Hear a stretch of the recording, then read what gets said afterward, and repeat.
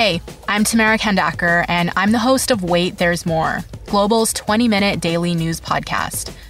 This week, we're dedicating all our episodes to the coronavirus pandemic.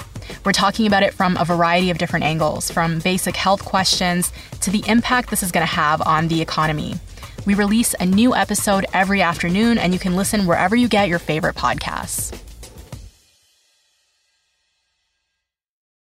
This is the John McComb Show on demand. Subscribe now on iTunes. Listen to the show live each weekday morning, 5:30 to 10 on 980 CKNW and through the Radio Player app.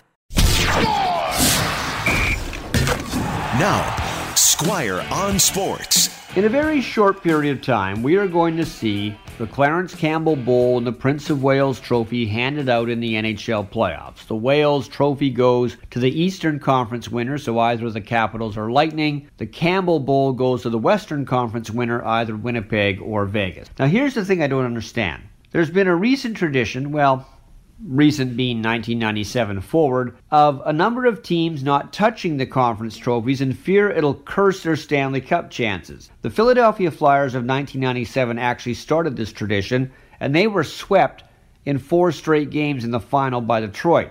That should have ended the fear right there, but it only picked up steam.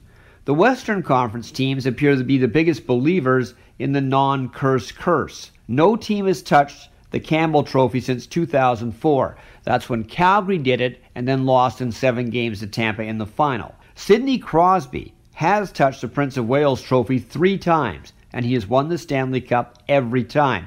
In fact, when one team touches the conference trophy and the other team doesn't, the one that has touched the conference trophy has won 6 of 9 times. My one last question concerning this curse, which I do not believe in, is if both teams touch the conference trophy this year, will neither win the Stanley Cup?